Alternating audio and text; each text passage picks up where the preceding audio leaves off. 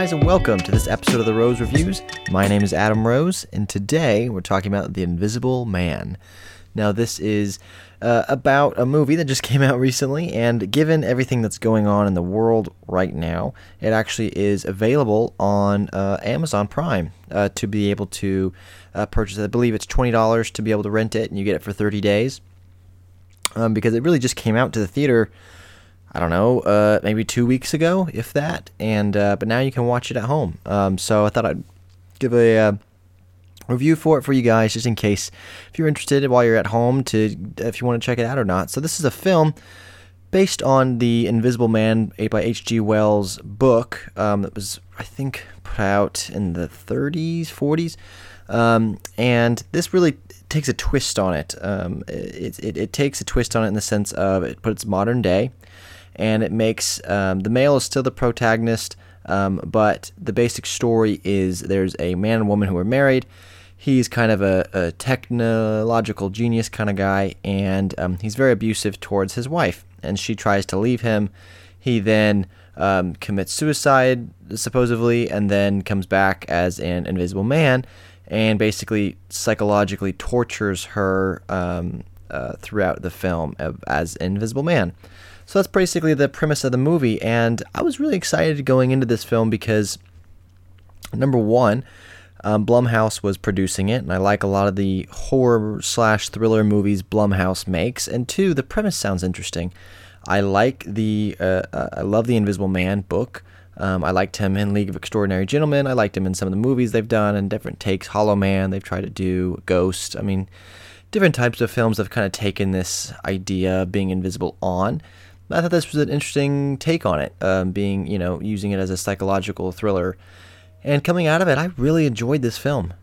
I really, really enjoyed it. I thought it had a lot of twists and turns that you may not necessarily see coming. They do a great job of keeping the tension throughout, even though you don't actually see the person, the creature or whatever it is. You don't actually see anything. But the tension and the way they move the camera and you placing them in your mind in which you think they are, it's very, very well done.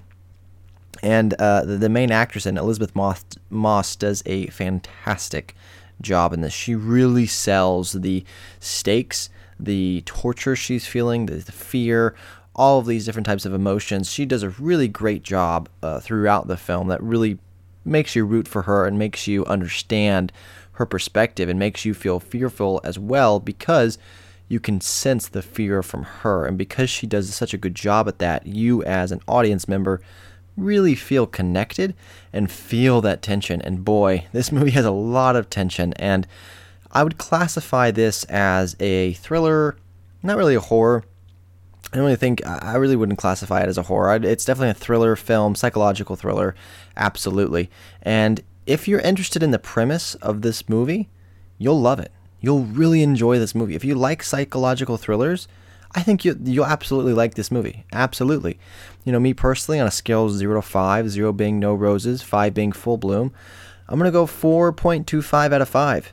Look, this is almost, it's almost a 5 out of 5 for me. It's a great movie. 4.25 out of 5, simply because some of the performances, I thought, by some of the younger actresses in the film are lacking. And I thought, honestly, the marketing on the film, which, try not to take into account on the actual film, but I think the marketing gave away too much about this film. But I also feel like they could have cut a little bit here and there to make it a little bit tighter. But overall, it went by pretty quick. It's a pretty short film, actually. It's not even 2 hours, and it's a good time. I would really recommend it. Look, if you're bored at home right now and you want to watch a good movie that just came out, give Invisible Man a shot. I think you'll probably enjoy it. It's a thriller for sure, but it's definitely worth the watch. The performances, the story, the cameras they do, the tension they make you feel, really well done by Blumhouse here, and I know they've already made a profit on it. And I hope they get to do more of these kind of monster movie, quote unquote, films in this universe, like a Dracula or something like that, and that'd be really cool to see. So again, great movie. Give it a shot if you're interested at all. I think you will not be disappointed. So as always, guys, thank you so much for listening. Until next time, guys, I will see you at the movies. Bye-bye.